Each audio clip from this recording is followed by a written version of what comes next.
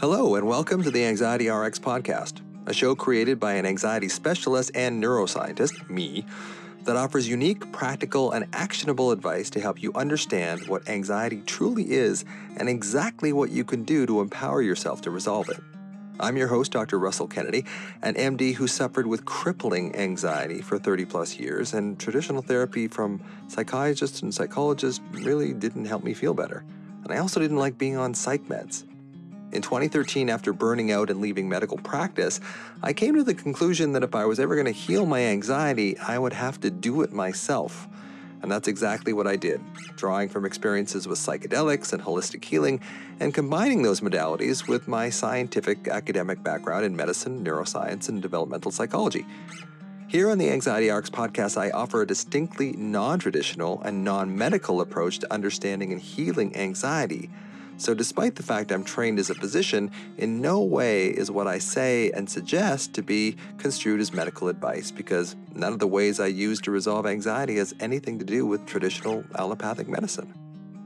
From my own healing, I've created a distinctly non-traditional understanding and approach that helps thousands of people from all over the world understand and relieve their chronic anxiety. So if you're ready, let's get into today's episode. Welcome, everybody, to the Anxiety RX podcast. I am your host, Dr. Russ Kennedy, a medical doctor who's suffered with crippling anxiety for many years, as many of you know who you listen to this podcast. And today I have a very special guest, Dr. Arash, who has written this book called Afraid, and it's a great book. I wanted to have him on the show because there's some real new things there. It's not the same old rehash. There is something that we'll talk about called augmented reality, which I think is going to be the wave of the future, even beyond psychedelics, but that's only my opinion and that kind of thing. So welcome, Arash. Nice to have you here, my friend. Thanks for having me, Lars. It's always a pleasure. Yeah. So I think we sort of agreed to start on it's Halloween. So why do people love to be scared? So actually, the chapter of the book is "Haunt My Nerves." Why do we love to be scared? And before that, just for your audience, I'm a psychiatrist and neuroscientist. I research fear and anxiety from brain to the body. I should have said that. Yeah, and no problem. Just wanted them to know why I'm talking about this subject. Sure. And so I have actually had. I've had fun exploring this field of why we love to be scared. Like anxiety and fear are one of those most annoying emotions. We go pay and we do all we can, try our best to get rid of them. But then we also go pay to watch a horror movie, go to a haunted house, do all these thrilling activities and experiences. And that's a good question. So my first answer to that question is biological. From a biological standpoint, neurocircuitry and, of course, mental and physical experiences of fear and excitement and thrill are very much overlapping, right? In both of them, you have several similar experiences in the mind and the body. Your attention is hyper-focused. You're mindful. You're just here. You're not thinking about the past and the future and your problems. Your heart is beating. Your breath is short, and all those feelings of being on edge that you have. So basically, there's a lot of overlap between the two. And I believe when we do these controlled, scary activities, because the sense of control is extremely important here, right? There's a difference between somebody with a knife chasing you on the street versus somebody with something that looks like a knife chasing you in a haunted house, right? The feelings is different, and a huge part of it is a sense of control. You know, at the haunted house, the person is not going to touch you. They're going to harm you. You know that you can leave at any time you want. You always have the remote next to you when you're watching the horror movie. You know you can pause it when you want to do it, right? So we basically excite the animal, or better said, scare the animal. So a dog, my dog watching, and it may go off sometime during our conversation because I have two Great Pyrenees. So they're watching the TV and there's a wolf howling on TV and there may be a coyote in the backyard. And for them, there's not much difference. They react to both in a similar way. That's the animal brain. My animal brain reacts to both in a very similar way. I am in the scanner. You show me a picture of a scared or angry face. and my amygdala fires up without me even knowing consciously. So we rile up the animal and we enjoy the ride. I think that's the biology, but there are a lot more aspects to it, and I've been thinking about them. One of them is basically an opportunity for mindfulness during those 2 hours that you are watching a good horror movie or not. It's a respite from the day-to-day life. It's respite from the anxieties of the day-to-day life. You're sitting there watching the movie. You're not at the meeting that is happening tomorrow or the exam that you had 2 weeks ago, and they're still bothering you or worrying about your issues and challenges with other people. Then we do them a lot of times with other people. So these are also bonding experiences, bonding opportunities. We rarely go to an amusement park or a horror movie or a haunted house alone, right? When emotions are heightened and intense, there is an opportunity for bonding. There are a lot of other aspects that I can think of, but I just want to pause for a second if you wanted to say something. Yeah, I just find it fascinating. You know, in your book, you talk about the hippocampus and the amygdala, right? And how the hippocampus provides context. Mm-hmm. So I think I now, correct me if I'm wrong, but if you're in the horror movie and you're watching it in a theater where you can't just remote it off and it gets too much for you, you can just tell yourself, hey, this is just a movie. You know, or you can find a way. Now, would that be kind of engaging the hippocampus in the context and saying, look, you are actually safe, even though you feel afraid, even though there's this, you know, T-Rex coming at you, you're actually safe. Would that be an example of the hippocampus modifying the amygdala? Absolutely. A combination of the hippocampus and the prefrontal lobe.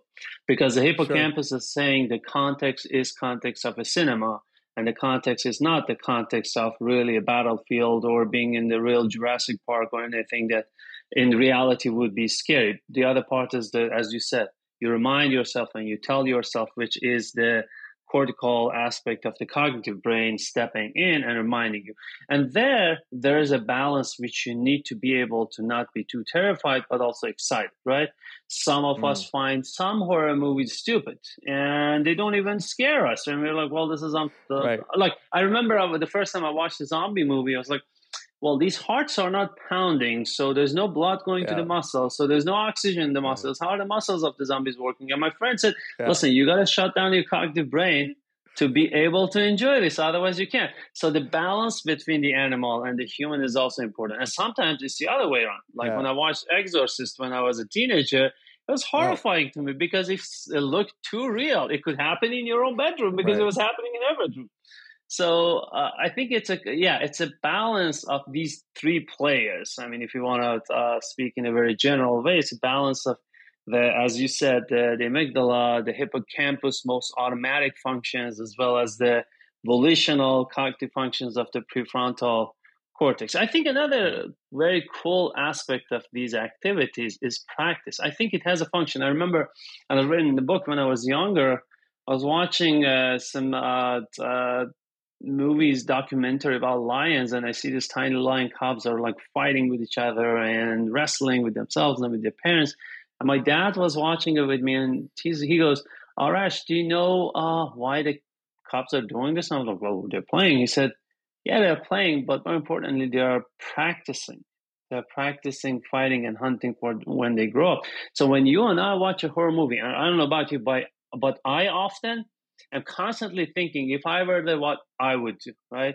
Or sometimes you find yourself yelling at the actors, why didn't you do this? Why do you go there? Don't go down in the attic. Grab the baseball bat, do this and that. So constantly you're practicing and preparing yourself for if something like this happened, what I would do. And I think that's a function that we have because, I mean, fear and anxiety are so profoundly woven into our lives because they're important, because it's about you and I existing versus not existing.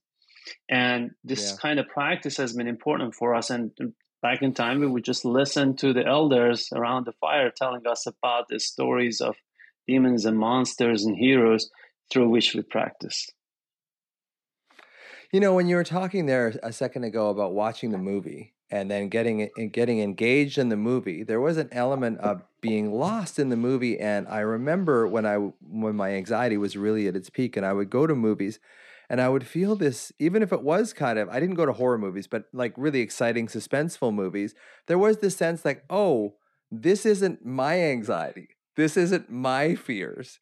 this is something else that I'm experiencing. So I felt the fear, but there was no context because I didn't add my own worries to it because I was so engaged by the movie.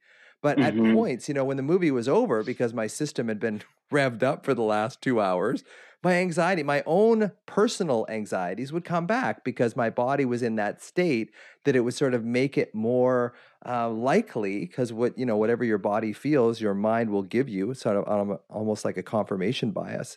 So I just found that really interesting what you just said about when you're in a movie and it's like it could be scary, but it's like, well, that's not my worries. That's not my Mm-hmm. hypochondriasis or my worry about my child or my mom or whatever.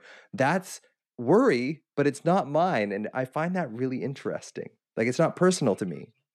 So I think in that sense, it sometimes puts the normal anxieties of life, average anxieties of daily life in context. I think one of the things these Right. kind of, let's say, experiences do, for example, my own experience, I've talked about it in the book, was that like I was afraid of heights since childhood, and to the point I couldn't go up the attic on a ladder.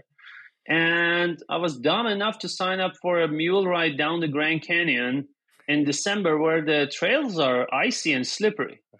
So I'm on top of this mule and I'm terrified. 4 hours later, I'm at the bottom of the canyon. And of course, that was a kind of a forced exposure therapy for me, which helped Sure. tremendously with reducing my anxiety. Not that I recommend that to others. But then over the next few days, I felt actually calmer. And the reason Mm. for, and now I'm thinking is that the reason for calmness is that it puts my other anxieties in perspective. When you're on top of Mm. that extreme height, you're looking at the possibility of your real annihilation. That's a real fear. That's a fear that my system evolved to interact and deal with. So now it's a real Sure. feel. Now my anxiety about, oh, am I going to score or grade on this exam or this interview or I don't know, this paper or publication, then it's put back in context.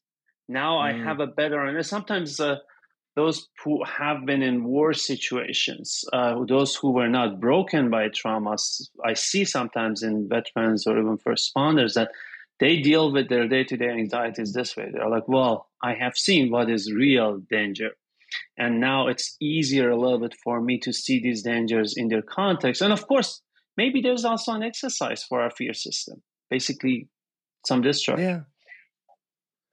And there's something like that with the immune system. And there's a theory that the immune system is giving our kids so many allergies because we live in such a clean world that immune system is looking for something to do. And it could be Mm. analogous to the fear system. If we don't have enough fear system exercise, it kind of fires it up for us.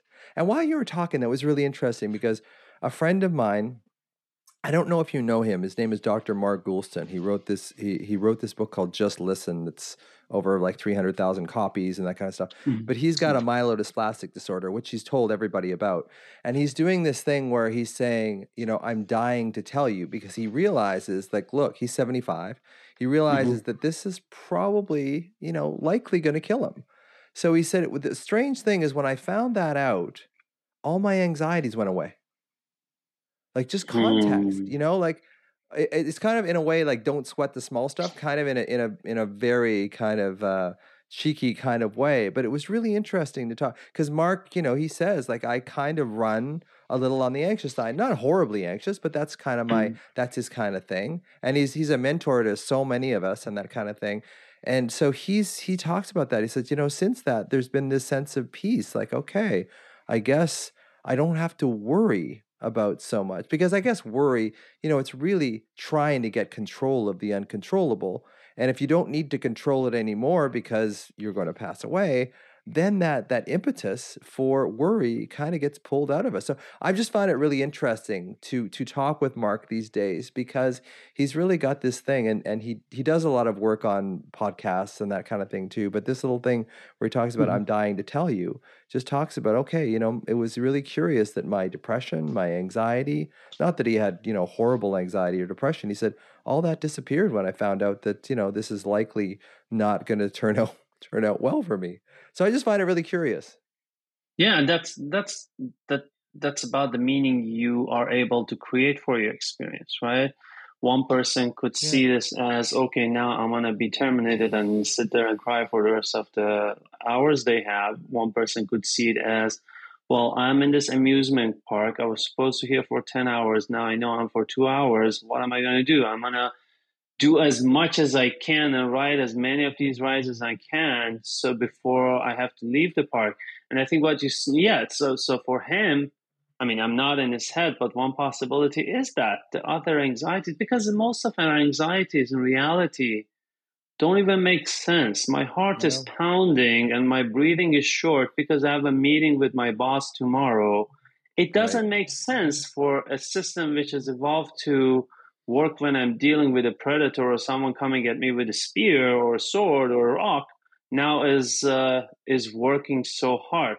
So those anxiety, then yeah, when I face the reality of death, and I think death can clear heads. Death is one of the most real things in life. Death Yeah. is one, most of our life is fantasies and illusions, and not illusion in it like a No. weird sense. Like we have like these, and I think another parallel I can make here is when, let's say, I was a spoiled kid. I was Okay. like, my parents, Iranian parents, took too much care of me, and then I come here. I'm on my own, and I'm working in this hospital in Detroit where I see like people with no resources, very underprivileged, with severe mental illness, no money, no home, with 4 kids, they have to deal with their challenges. Then I'm thinking, okay, what do you have to complain about, right? Again, Yeah. puts things in perspective. You may be worrying about your fancy car, which is not fancy enough or too fancy. Then you go to, that's why I think charitable work is good and helpful, because you go and see where it could be, what it is, what's the realities of life, what are the real things that you should worry about. And then you come back and look at your Yeah. own worries and your own anxieties and your own concerns and the things that make you unhappy. Like, and part of this, like horror movies, watching him, if somebody got killed in this movie, you could get killed, but now you are sitting here having the fear reaction you would have to getting killed, to, I don't know, having a disagreement with your partner, right? Yeah. Yeah.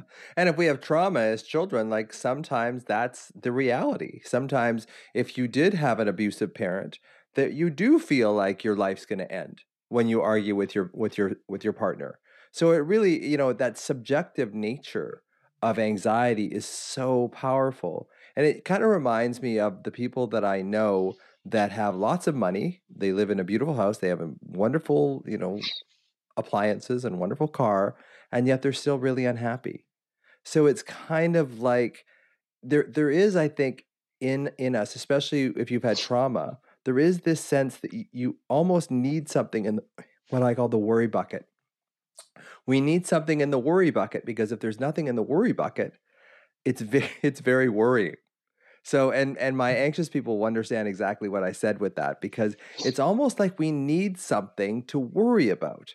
And if we have something to worry about that we know isn't real, which is basically all worries anyway, and I know this is kind of a circular argument, we believe in our worries because we know them. It's like that t-shirt that says, I'm in my own little world, but it's okay. They know me here, right? We know those Yes. worries. We're familiar with those worries. So when our body feels alarmed, we go to those worries almost as a sense of familiarity, almost as a sense of security and knowing. There is a certainty in those worries. But in those worries, when we believe them, when our prefrontal cortex and our brain believes them, then we start firing up our body and our body gets more and more alarmed. So we lose this ability to really understand what anxiety truly is, because the first thing we do when we're in survival mode is we create more worries. I mean, when your body's in survival, the brain is struggling, looking around its environment, and if it doesn't see anything in its physical environment that's fearsome, it'll make it up. So that's another reason why we make worries. And on top of that, that survival physiology, the norepinephrine and the cortisol, paralyzes the prefrontal cortex. So A, we make more threat that may or may not be real, and B, we lose the ability to see that those threats aren't real. So we make more threat and we believe the threat at the same time. So we go into this snowball of anxiety and how it just kind of takes us over. You always make me think a lot, and I really love that. So as you're talking, I'm thinking about 2 million different things. Well, basically, if I wanted to summarize what you're saying, is that number one is that a lot of our fear reactions are automatic. You talk about Hmm. childhood experiences of trauma. A lot of it, language of neuroscience, automatic language of psychoanalysis, unconscious. There is a lot of parts of my function. I've said this before. The parallel I make is that you put the food in your mouth, you chew it, you swallow it, and then you defecate it. In between, 2 million things are happening that you have absolutely no control over. And that a lot of that parallels with our brain functions. There's a lot of things happening that I don't have any control over, including the processing. So I am in a context of a disagreement with my partner. And 80% of me, I mean, I logically know, okay, my partner loves me, I love them, and we have a disagreement here. So what? But 80% of me already is feeling that it's going to be an explosion. We're going to be yelling and screaming at each other. I'm going to hurt her or she's going to hurt me. She's going to leave me. All these things that I had, like I watched parents fighting each other and there was threats of divorce and threats of like leaving each other or somebody beat up the other person. I've learned all of these, right? And a lot of Hmm. it, as you said, we can cognitively talk about it and say, oh, no, it was in the past. But until there's that true emotional experience of safety in this environment and repetition and repetition and repetition until it's corrected, it's not going to happen. I think the other part is you are saying that we want to make sense of the world, and that gives us a sense of control. We always want to do that. Example, what is mental illness? We talked throughout the history. It's gods of the Olympus causing it, right? It's now monsters, it's demons, it's possession, it's the nature, it's your uterus, it's your liver, it's your humors. Now we're talking about the brain, right? So we always Right. need an explanation. And you say when my body reacts, or my body brain, they react to something that I'm not aware of why, then I look around and say, oh, it should be this. Right? I have an exam tomorrow, so it is related to the exam. It could be, and then they interact with each other because you and I try to understand things in a very simplistic way. We say it's either this or that, but it could be 10 different things combined with each other leading to what is happening. And then the other parallel I was making as you were talking was sometimes one of the reasons we don't like to meditate or sit in silence is you have some of your ordinary, usual, familiar worries. When you stop those, deeper worries come up.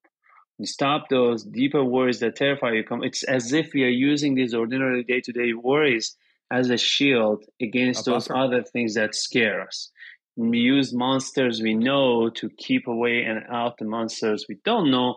And of course, I think the other part is again that magical thinking way of sense of control. I worry, so I prevent, as if my worrying is doing something. If you stop worrying for an hour, you're terrified that something bad is going to happen. Like, because as you said, I'm not used to things being good. If I stop, if I'm not ready, someone's going to punch me in the face. Yeah, and the other thing that I see with a lot of my anxious patients that are chronically anxious is that they had a lot of chaos in their childhood. So, say for example, they had an explosive alcoholic father, and things would be fine for 4, 6, 8 weeks. And then all of a sudden there'd be a huge explosion. The whole house would be thrown into chaos. He would probably have this sort of remorseful thing for 2 or 3 days. He'd come back like with candy and apologies and that kind of thing. And then it Mm-hmm. would just sort of get into this acquiescent period where, it was quiet again. But the Mm-hmm. kids always knew that the quiet was going to get exploded. It could have been a week, it could be a month, it could be a year, but they always knew it was coming. So now in their lives, when they embrace peace, like meditation or whatever, there's always this thing in their subcortical mind like, when is this going to explode? Like, this was my history Mm-hmm. as a child. This is the patterning that got put into my nervous system that don't trust calm because it was always exploded by some sort of catastrophic action. So that's what I see with people is that they're afraid to trust calm. And if you're afraid to trust calm, it's going to be very hard for you to get that security in your body and that sense in your body that you need to kind of recover from chronic anxiety. And calm a lot of times feels unreal there. That's I come from a big crowded city in Iran, Mm. something like New York. So I'm used to chaos. I'm used to cars honking and driving over each other and crazy loud noises and everything and constant traffic and crowd.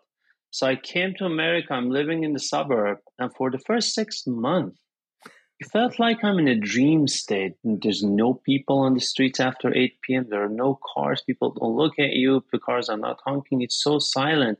And it felt unreal. I still feel when I'm in the suburb, I feel 80% awake. When I go to the city, I feel 100% awake. Still is that is with me. So an anxious mind, a brain that is used to chaos and threats and anger and explosion sometimes even finds it boring and sleepy and unreal to be, Yeah. well, I mean, a lot of people find there's this joke that people find good guys or good girls boring, right? They go for Yeah.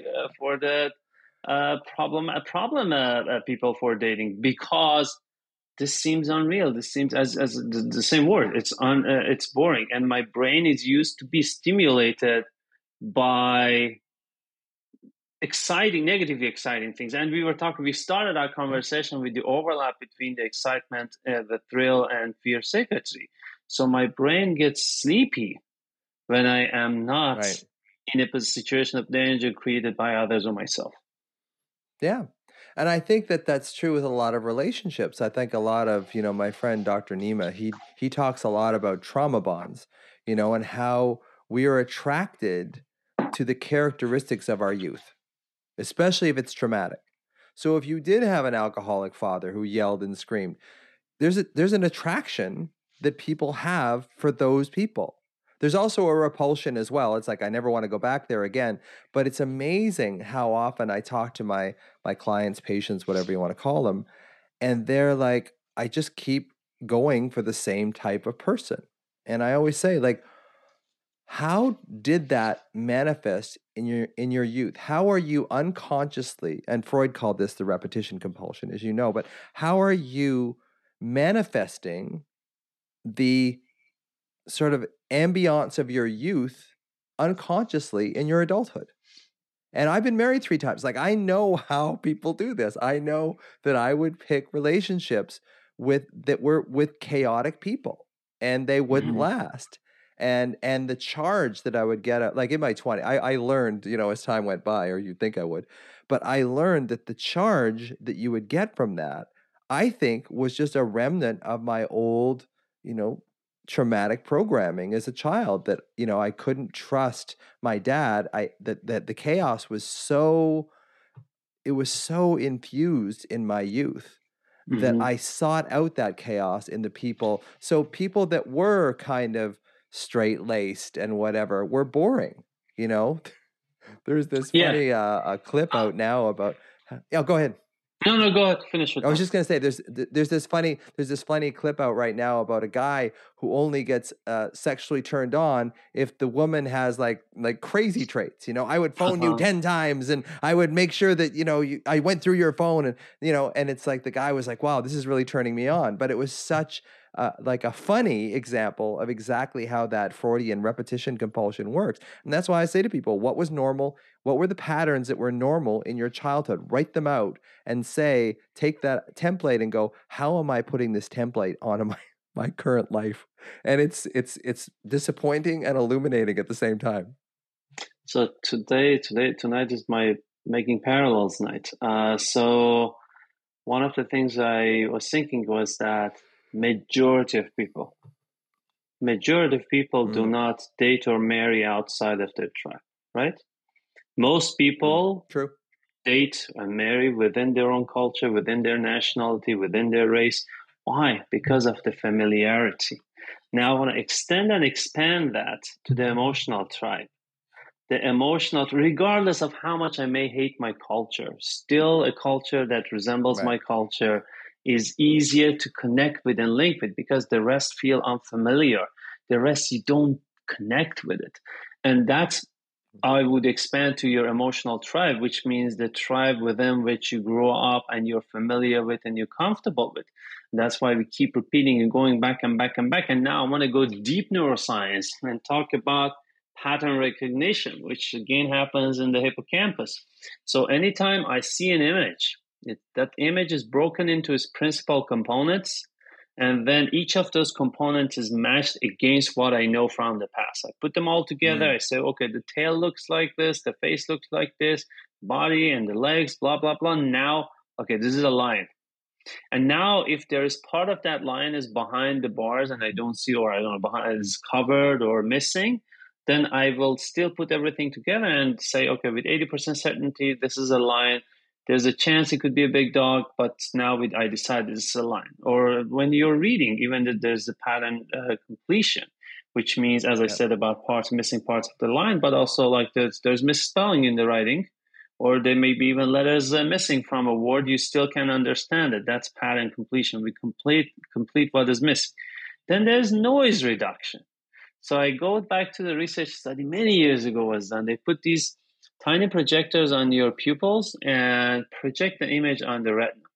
And what it does is that, because we usually, as we look, I'm looking at your image on my screen, and my eyes move. So never a pixel of your image sits on the same retinal cell of my eye forever. So it constantly moves. So because if it's set on the same, it would habituate. The same way you and I right now, before I told you this, we're not feeling our clothes on ourselves. That's called sensory gating. So by putting these projectors, they stopped that process they basically led to habituation.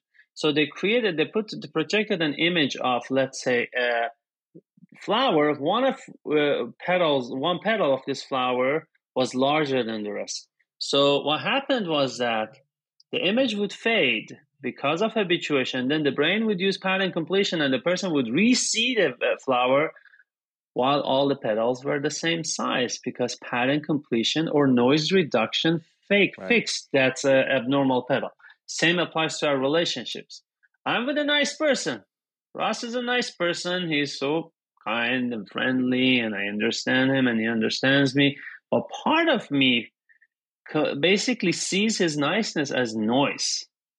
And I project my past. Okay, he is a man of this and this kind of relationship, and people like this I've been in the past in the relationship have been hurtful. So he should have hurtful intentions. That's something that happens in therapy, right? What they call as corrective emotional experience in psychotherapy is you see the therapist, you basically regress and see the therapist as a paternal or parental figure. And you keep projecting onto them those aspects. You see them as, oh, they're judging me, they're criticizing me, now they're angry at me, all this, that. And then, even though they repeatedly show you they are not, they're empathic, they're nice, they're there to care about you, but you keep feeling, but you have to keep doing and doing and doing and doing until new learning happens that, okay, now I have this new pattern. Ross could be a nice person, doesn't have to necessarily be a hurtful person. So, and would you say then the hippocampus gets a hold of that and provides new context?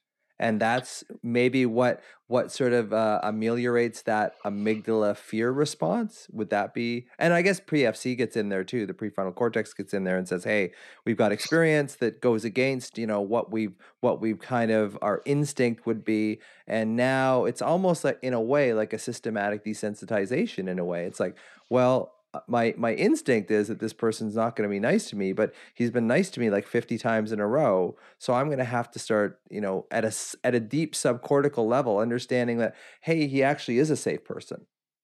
I would say that make sense?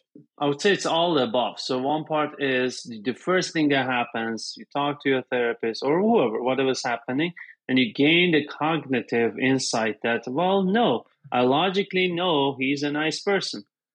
I logically know. Still emotionally don't know. Still my emotions, every time I'm in that situation, every time I have a disagreement with my partner, I'm on alert, right? I logically know my partner is not going to hurt. Gradually, then, as you said, the hippocampus, the same way we to extinguish fear responses to, let's say, I'm afraid of dogs, and we gradually expose me to a safe dog, and the extinction learning happens, and then hippocampus, basically, as you said, comes in and says, in this new context, in this kind of dog, you're okay now. And then we see the next kind of dog and the next kind of dog, and they gradually expand the learning that, okay, dogs that are pet dogs are usually nice and usually okay. You don't have to be afraid. But the pitfall here is that what we know from current state of neuroscience is that when extinction learning happens, it's not eradication of the original fear memory. The original fear memory still is there in the amygdala. You have so developed a new learning next to it that says, okay, slow down, we are good, we are okay here. So there's always a possibility of, and when we are under immense stress, a lot of those old patterns and monsters come up because now we are weaker emotionally and cognitively and ego power to deal with those. So now they start to leak or they start to grow back, and you have to kind of continuously be aware and weed this emotional garden. Yeah. And I think that's when, deep breaths, physiological sigh, going into sensation, anything that brings you into the present moment allows you a little bit of objectivity when it comes to seeing those things. But if your body is in this alarm state, you will tend to fall back into that old groove of fear. And then the confirmation bias kicks in and says, okay, I am just going to see things that are fearful. I mean, it's not a conscious decision, but that's just what the brain does. When we're in survival mode, the brain unconsciously will search for things that are harmful. And it selectively picks out harmful things. And anything that's not harmful, it ignores. So it sort of, the bunny rabbit falls into the background, but the dog, even though it might be a tame dog, kind of, I wonder if that dog's going to attack me. Maybe not consciously, but unconsciously. So it's just like how, and I guess getting back into like, how do we treat anxiety? A lot of anxiety, I believe, are these subcortical programs that started when you were a child that you default into as an adult. So if your parents yelled and screamed at each other and you're at a grocery store and you hear yelling and screaming on the aisle over from you, that amygdala will fire you right back into that old bodily sensation of that same thing. And it will trigger like maybe a panic response. You may not even be aware of it. That's why you get a panic attack or something that just sort of knocks you off balance. Because when your body is off balance like that, I do believe that we fall automatically, we default, I guess is the best word, back into those fear programs. And then because of the confirmation bias, we've defaulted back into that fear program, and then we only see what's fearful and we only believe what's fearful. So we get into this reciprocating loop of seeing fear and then feeling fear and seeing fear and feeling fear. And that's what I call the alarm anxiety cycle. And that's why I think it's so hard to eradicate the alarm, that anxiety sensation when we are in a difficult situation, we are in an abusive situation, or our partner's an alcoholic or whatever. It's very hard to get ourselves into a place where we can actually heal when those old traumatic programs are kind of running the show. And as you say, those programs are never gone. We can never kind of get rid of them. We can overwrite them on some level, but those overwriting programs will only last provided we're not in that stressful situation and default back into those fear modes again. I don't know if that makes sense.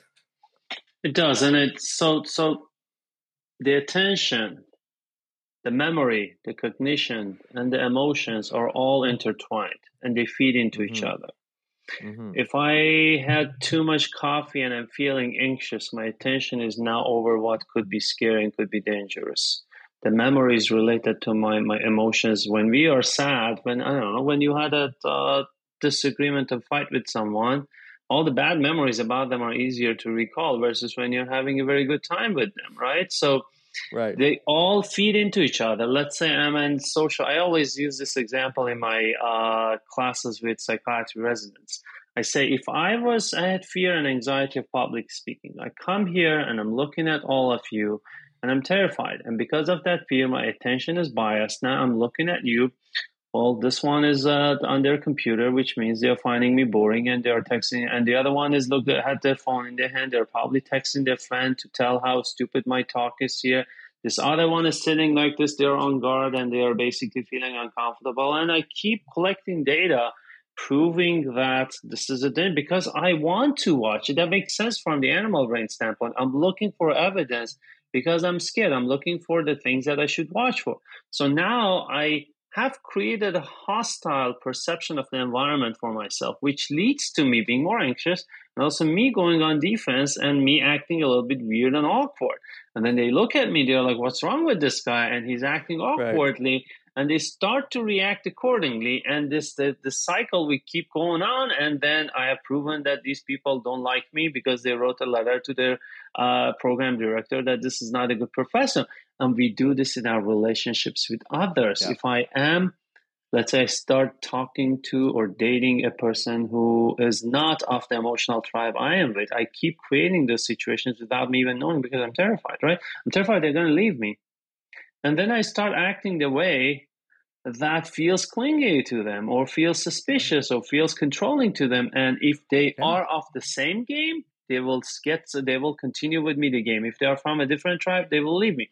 And worst case is when they are from an emotionally abusive tribe and they see the Mm. vulnerability in me, because there are emotional predators out there and they're Oh, looking yeah. for your vulnerabilities. And when they see the vulnerability, so it's not that I always go and actively seek those. A lot of times they find me because I am a good prey there, right? There are hunters out there Yeah. and they find me as the prey.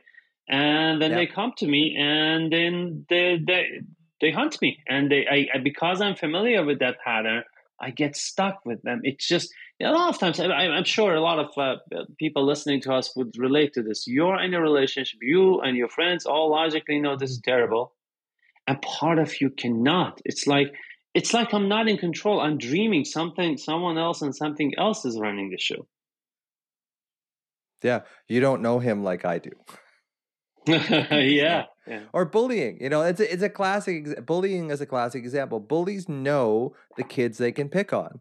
Mm-hmm. I had a difficult childhood, so I was off balance. So the bullies knew that I was off balance, so they picked on me. Not every year, but I mean, I went through a couple, 2 or 3 years in there that it was pretty uncomfortable for sure.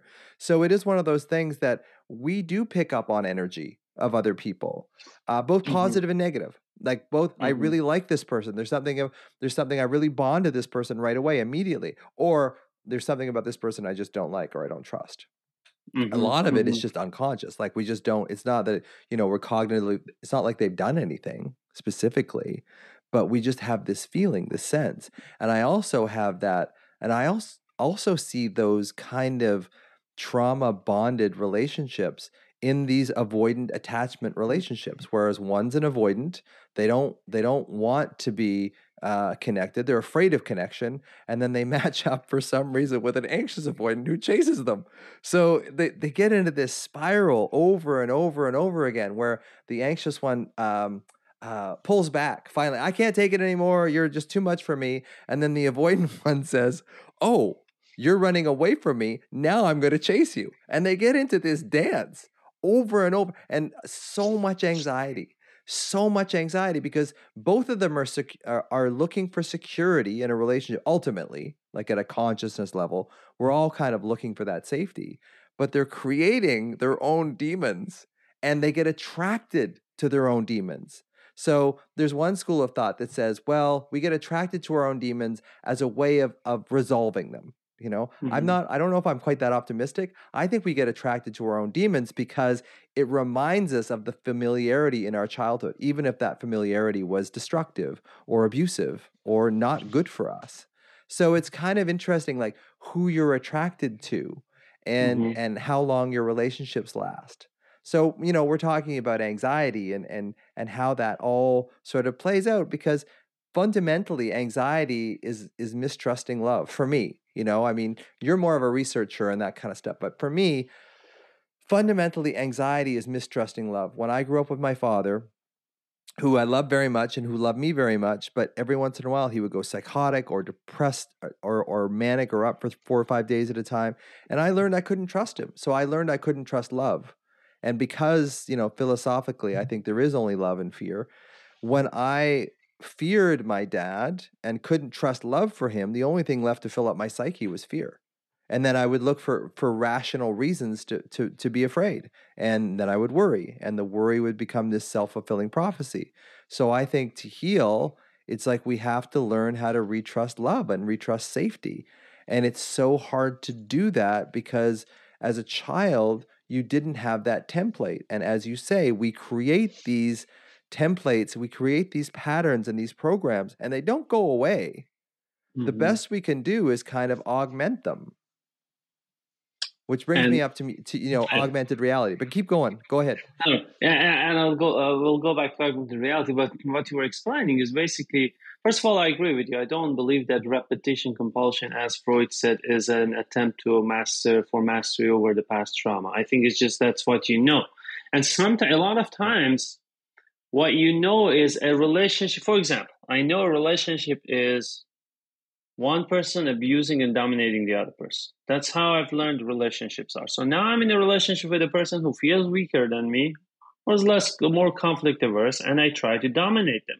Now I'm with a bully and I let them dominate me because I don't know any other way of relating to others. So I Yeah. either become the aggressor, I become the oppressed. I don't know any other way.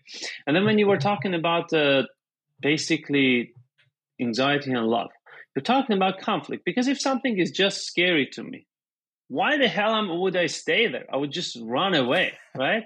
So Yeah. there are things that keep me there. There are desires, there are affections, there are emotions, there are natures, there are instincts that keep me there, and that leads to the conflict. If instead of your father we were talking about a grizzly bear, you would not be there. The problem No. solved. Problem solved, right? So we are there Right. because there are other things. Same with any human relationship. There are affections, there Yeah. are emotions, there are loves, there are lusts, there are things that are involved. Here, a child bond, because the natural way is we bond with our parents, and that's one of the deepest, most primitive, most primordial relationships and connections that we create. So this all makes sense, that anxieties that sustains are anxieties which are over conflictual situations where there are other things, that there are attractions there also. If it's just a grizzly bear or an angry lion, I'm not going to be there. So anxiety, there won't be anxiety, Right. there'll be just a fear. Unless, of course, there are situations, I don't know, you could be held hostage by the ISIS and you have no control over it. So that's anxiety and it's going to stay there forever. But in normal, like usual life situations, you can leave. You have a sense of, you have Yeah. control. Every morning I get up. Of course, I'm not talking about a child. I'm talking about like an adult relationship, because children Right. depend on their parents. Every morning I get up, I can choose to leave my job, my relationships, my friends, everything. I choose to say because I feel there are benefits or protections or securities there, whether they are real or they are imaginary. Now we can talk about augmented reality. Yeah. Which I love. This is part of your work that I just love and I see so much potential with. So, I mean, you're using augmented reality now in social anxiety and like phobias like spiders and that kind of stuff. Just tell my audience like what this what this augmented reality is about. So we all know about virtual reality. You wear the goggles and you're in a different world. So augmented reality is the next wave, where actually Apple is going to release their new augmented reality technologies next year, and that might be the way some people are more familiar with it. So it's like parallel I make is Iron Man. Iron Man's goggles were like they're see-through. They're like sunglasses. You see the real world, and then there are other digital objects overlaid on the real world. So you can interact with digital objects in the real world. So what we have been using, which is, and I'm proudly the inventor of this technology, not the hardware, but the treatment technology, where you basically, let's say we start with fear of spiders. I wear the goggles, and you, as my therapist, can put a spider or tarantula of any color, type, size in my environment and command the behavior of this tarantula. So the tarantula can crawl from the floor to the wall to the ceiling. So Roof, yep. going back a little bit to like, okay, Pokemon Go was the most dumbest form of augmented reality. So now we are talking about advanced augmented reality that can interact with the environment and with the person. So we started with this because proof of concept. I have an idea, but who knows? Will digital objects really be scary? They were terrifying to people. We show looking at the skin moisture of skin conductance responses, autonomic responses, same equal to seeing a real life tarantula. And everybody in less than 1 hour use of this technology for treatment was able to touch a real life tarantula or touch the container of that tarantula. Now we are doing it for fear of dogs, running the same clinical trial. I'll bring my own big Great Pyrenees. And last week, the patient came and hugged my dog after 1.5 hours of treatment. So then we went to, in in major leap. We went to basically, we started working with a company that had worked with Disney and Marvel and the gaming companies, and now we have digital humans in front of you. You wear these goggles, you're in this room, and gradually people walking through a virtual door to this room start talking to each other, start talking to people of diverse race, age, size, outfits, behavior.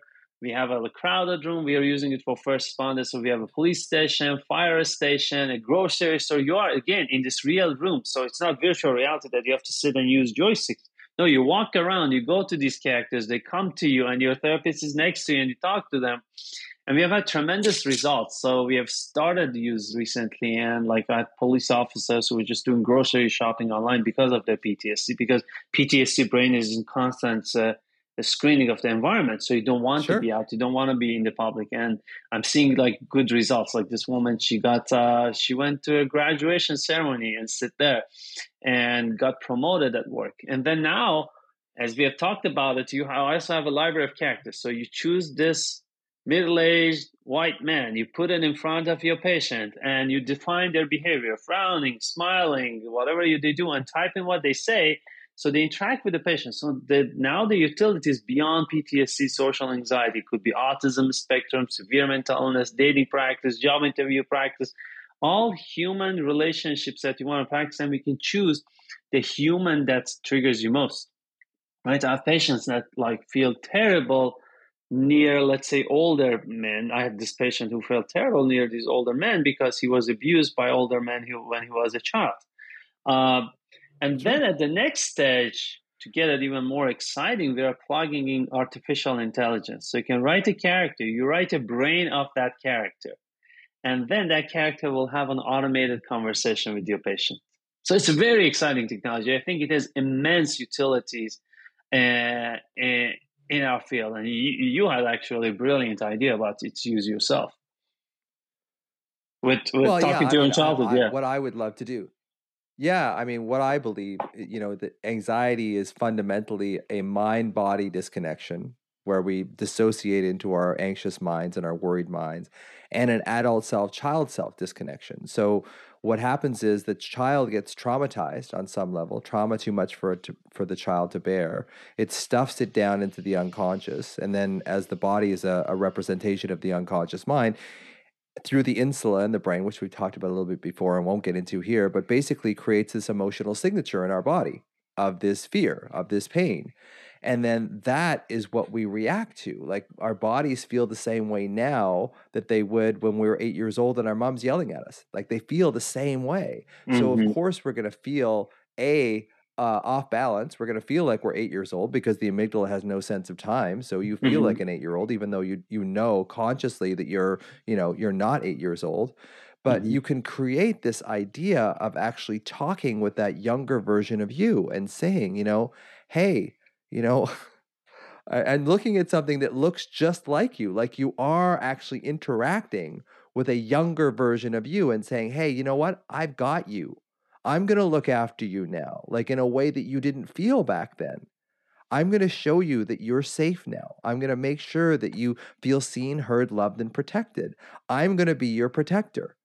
And because one of the reasons why I think we suffer so much with anxiety is the adult in us doesn't want to go back to the child because the child holds all our pain.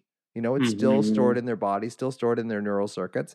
And the reason the child doesn't trust us as adults is that we've been abandoning them for so long. We don't want to go back into that pain. So we just, as we get older, we just split farther and farther adult self from child self, which of course creates more alarm, which of course creates more anxiety. So I had this idea in talking to you that if we had this, virtual reality program where you created your 8-year-old or your 12-year-old or whatever, and it looked and acted just, how were you in situation? Well, I was pretty timid. I was pretty shy. So you Mm-hmm. create this kind of avatar of this shy 8-year-old that looks like you because we have pictures, right? And Mm-hmm. you're interacting with this thing and the context, and that's what I think about augmented reality. It's the context that actually shifts those brain patterns. You can learn how to, play hockey in a practice, but until you're in a championship game, it's a different story. So it just sort of takes that, it puts you into the real playing field of life, into the real playing field of your actual neural wiring, and overwrites that program so that that child in you can feel safe again. And you can have this conversation, because so many times you'll see on Instagram, it's like, what would you say to your 8-year-old self? It's like, well, this is freaking Mm-hmm. it, right? This is exactly, you're actually talking to your 8-year-old self. And I think the healing from that would be phenomenal. That's my instinct anyway. And it is a brilliant idea. I mean, I haven't got there yet, but and these programs are extremely expensive. But what I've had is Yeah. I had I do a cameo in one of these scenarios. So a version of myself wearing a suit comes in. I mean, the animation artists were too nice and they put some hair on my head, but Yeah. put this character in front of me and I feel different about this. And Mm-hmm. it feels so real to your brain because it's 3D and combined with real Yeah. world that I, as the creator of this, I do not walk through these characters. I walk around them automatically. So I'm looking at this guy and I'm like, I want to go hug him because I have a different feeling towards this character, which is me versus another one. So I think you have a very cool point, and I have made my mission for the next cycle to try to do that because we're going to create child characters and see how that works. Yeah. And you said you might make a child character of me, which would be amazing. I'll do my I would best. love Yeah. that. Yeah. I know. They're like $250,000 or something like that at this point. Yeah. But it's like, when Pong came out, it was like $1,000. And then Hmm. now you could buy it for 8 cents. So it's just like, but the idea for me, because so much of what I do in kind of therapy, and now therapy just seems kind of rough, because I kind of take people into that bodily sensation of the child who was, say, abused, abandoned, neglected, lost their parents, that kind of stuff. I take you into that felt sense of that. And I do believe that I do engage your prefrontal cortex. I do engage your insula, your anterior insula, and you feel in your body the same way you did when you were 12 years old and your parents were getting divorced. And Hmm. now can we take you on a different path, because the path you went on as a 12-year-old was a very defensive path, a very survival based path. Now can we go back and get a do-over where we can take that 12-year-old and go, hey, here's another door, here's another way you could go with that. And it actually turned out okay. Like everything turned out okay. So it turned out, or it actually turned out really good, really well. So can we, kind of imprint that on the nervous system and change that emotional signature of pain to one that's okay, this is not comfortable. I don't like the memory of my parents getting divorced, but I'm not overwhelmed by it anymore. Just like people aren't overwhelmed by spiders. Hmm. And a lot of times this is within these therapy situations. What happens Yeah. is basically an emotional understanding. Sometimes all of a sudden happens. I've been banging my head against the same wall, and all of a sudden there's a kind of an aha moment of, wow, the reason I'm stuck in this relationship, the reason I'm stuck in this situation, the reason I have been keep doing this and although feeling uncomfortable, is, oh, this thing that happened when I was 10 years old. And that's why I hate myself. That's why I let this other person do this to me. And then when that kind of an emotional cognitive revelation happens, then it at the least it provides you with is a compass. Now you know, okay, that's what drags me to that territory, and this is how I can get out of And if your body feels differently, which it will as you feel safer, it. Mm-hmm. you can tolerate the old pain if you were like abused, abandoned, neglected, or whatever. Huge amount of pain. But when you start seeing there's almost another version of you in there, it's like, Mm-hmm. okay, well, I'm just going to jump over to the other version of me and allow that. It still hurts. Of course it still hurts, but now at least I have some relief from that pain and I can Mm-hmm. see a pathway out of that. Whereas if you're buried under that trauma, there's no way out. Like you don't see a way out. But if there's an actual feeling that there is a way out, that there is some sort of relief from that pain, even if it's just you go from a 10 out of 10 to an 8 out of 10, that's still a sense that, oh, there is a way out. there is actually a way that I can move that actually makes me feel better, as opposed to when you were a child and say you were getting beaten or abused or whatever. There was no way out as a child. And then we just get into this learned helplessness, victim status that all anxiety people have, including me, of this sense of victimhood. And if we can get into a place where we just even dip our toe, even get outside of victimhood, even for a second or two or five, it starts changing that neural pattern that, oh, this isn't actually going to kill you. There is actually a way out of this. And it's like, once you see that there's a way out, and this is kind of like the basis of MDMA therapy too, is like, once you see that you are just pure love, and that is, it can be very helpful. But again, what I find with the psychedelics and MDMA and all, is when the drug wears off, you go right back to the same patterns you were before. Now, usually less, because you have kind of seen the other side. You have kind of seen that I have tremendous amount of love for myself. That's when I did MDMA. That's what I saw. And it did stick with me a bit after that. But it wasn't like I did MDMA therapy and I was like, oh my God, thank you, Lord, I'm healed. It was like, Mm-hmm. there was this sense like, okay, well, I think, and what I'm saying here is there was this sense like, oh, maybe there is a way out of this anxiety thing. I think that. And I think because so many people tell me that they feel like anxiety is a life sentence. Mm-hmm, mm-hmm. That sense of control, that knowing that you can do something, is extremely important in reducing anxiety. And you're right. A lot of times, like, you hear people keep complaining about what they're stuck in: a marriage, a relationship, a Yeah, job, a situation. Of course, there are some few who enjoy just complaining, but there's a lot of other people who are yeah, honest about it. They really feel like a victim, because that's, as you said, the 7-year-old child that does not feel they have the ability to leave this relationship. But the true logical reality that a lot of times I try to remind people is that every second you can just decide to leave. Again, unless you're under the mm-hmm. control of ISIS or you're a tiny kid, you can leave anything. I can leave my job tomorrow, regardless of whatever. There's a cost to pay for it, right? And the cost Yeah, could be higher, the cost could be lower, but the cost is not detrimental to my existence. If I leave my friends, my yeah, partner, my job, my this, that, it's not going to kill me. And that is very, very empowering. And going back to psychedelics, I think one of the things those experiences, and I have to be very cautious. What is the word? Recommending or sure, not recommending them. Uh, I sure, think those kind of experiences, and they come with a lot of different ways. I mean, I've told you before, I had that experience when I was in Tucson next to the cacti in the desert. I just had it; it just came to me, mm-hmm. and those provide you with a compass. I think that's just the beginning of the work. They tell you, look, there's this place you can be. And then the rest of it is that now I know there's a place I can be, and it takes hard work. And I think I've had, both you and I agree, all these things on Instagram. Oh, 3 things that are going to fix you for the rest of your life within 2 minutes. Right. That's impossible. So you learn now that I'm going there. And then the rest is hard work. It still is hard work, but there's hope. Because you both, you and I know through personal experiences and career experiences, there is hope, and I think we have to be the messenger of that hope. People don't have to be stuck in it forever.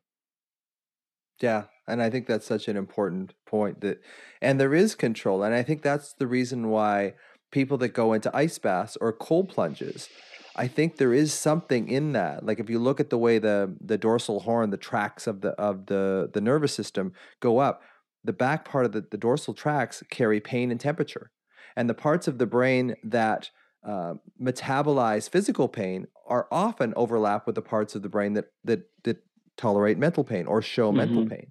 So Mm-hmm. when we go into a cold plunge, we're overwhelming that pain circuit. Not only that, but we are doing it, we are making the conscious choice. I'm going to go into, I went into this thing at Whistler, and it was like very, very cold, like 10 degrees Celsius. So a lot of people do ice baths. It wasn't even that cold, but it was very uncomfortable, very painful. But there was this huge sense of empowerment. Like, I chose this pain. Whereas when you're a child, you have no choice. You are a helpless victim. But now I'm saying to myself, I'm going to put myself in this cold plunge. It's going to really hurt. And it did. But when I was in it, it was like there was these 5 seconds where I would feel this immense sense of peace. And then, of course, the pain would come back. And then Mm-hmm. this sense of peace and this pain. And then for about 3 or 4 days, I just felt this immense sense of peace. And I think that's one of the benefits of doing these cold plunges is that we put ourselves in a painful situation because, as you said, it's not just the one and done. You don't just go through a painful thing and all of a sudden you're healed.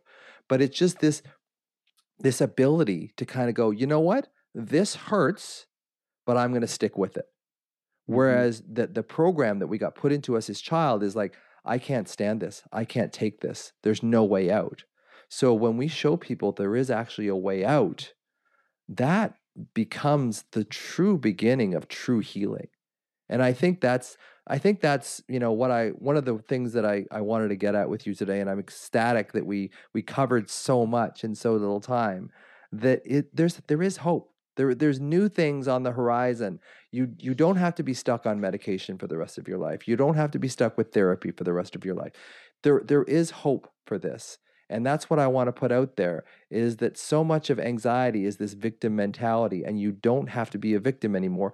But that has to be a felt sense. You have to have a felt sense that you're not a victim anymore because your default setting, I will tell you, as a person in anxiety, is this victim mentality. And when you put yourself into something like an ice bath, or you put yourself into something discomfort, you're not a victim anymore. You've decided, I'm going to frickin' do this.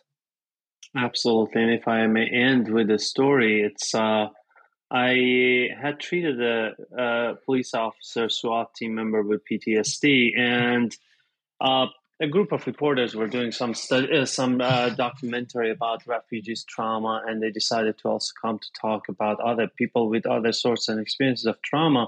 So they were interviewing him, and one of the things he said that I had forgotten was, I had seen other providers and they told me you have PTSD and this is your problem. This is going to be your problem for the rest of your life. You got to deal with it. And you gotta just that's the new reality of your life. When I saw this doctor after our initial interview, he smiled and he said, "We'll fix this."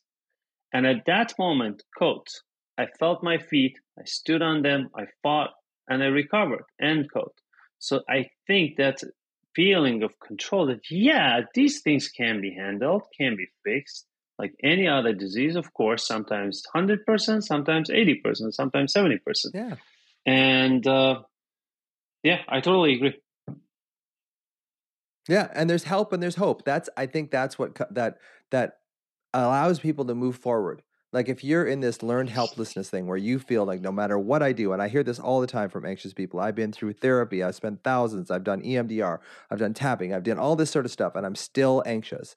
When you give people hope that, yeah, we'll fix this, there is this sense in them that's like, yeah, and then it imbues their own self healer in them to start taking over and getting out of that victim mentality and starting to really look at things differently. So I always appreciate talking with you. We always go way over. So how can people find you, Harash? Arash Javanbaft is my name. Actually, this is my book, and here you can find my name. You can find me on internet, on Instagram. I share things like some little tiny clips about mental health, and of course, this is the book that is a summary of all I know about fear and anxiety. Which is awesome. And I love the book. And that's how we initially got connected is I read this book and I'm the cleanup guy around the house. So my wife usually cooks the meals. I clean up and I couldn't wait every night to finish my cleanup so I can go back and finish the book. I finished the book in like 4 days. I just love it. I just love this book. I think everybody should get it. It's such a great treatise in just the widespread impact that fear has on us in this society. And there's no better time for this book than now. So thank you, Arash. Thank you. I'll have you back again. And it's just been a pleasure talking with you. Thanks so much. It's always very thought provoking to talk to you. Thanks for having me. And that will end the Anxiety RX podcast for this week. So thanks for joining me. And I'll come out with another episode next week. And if you have comments about this, please leave them and I will respond to them. And thanks again and see you next time. So that's it for today's episode.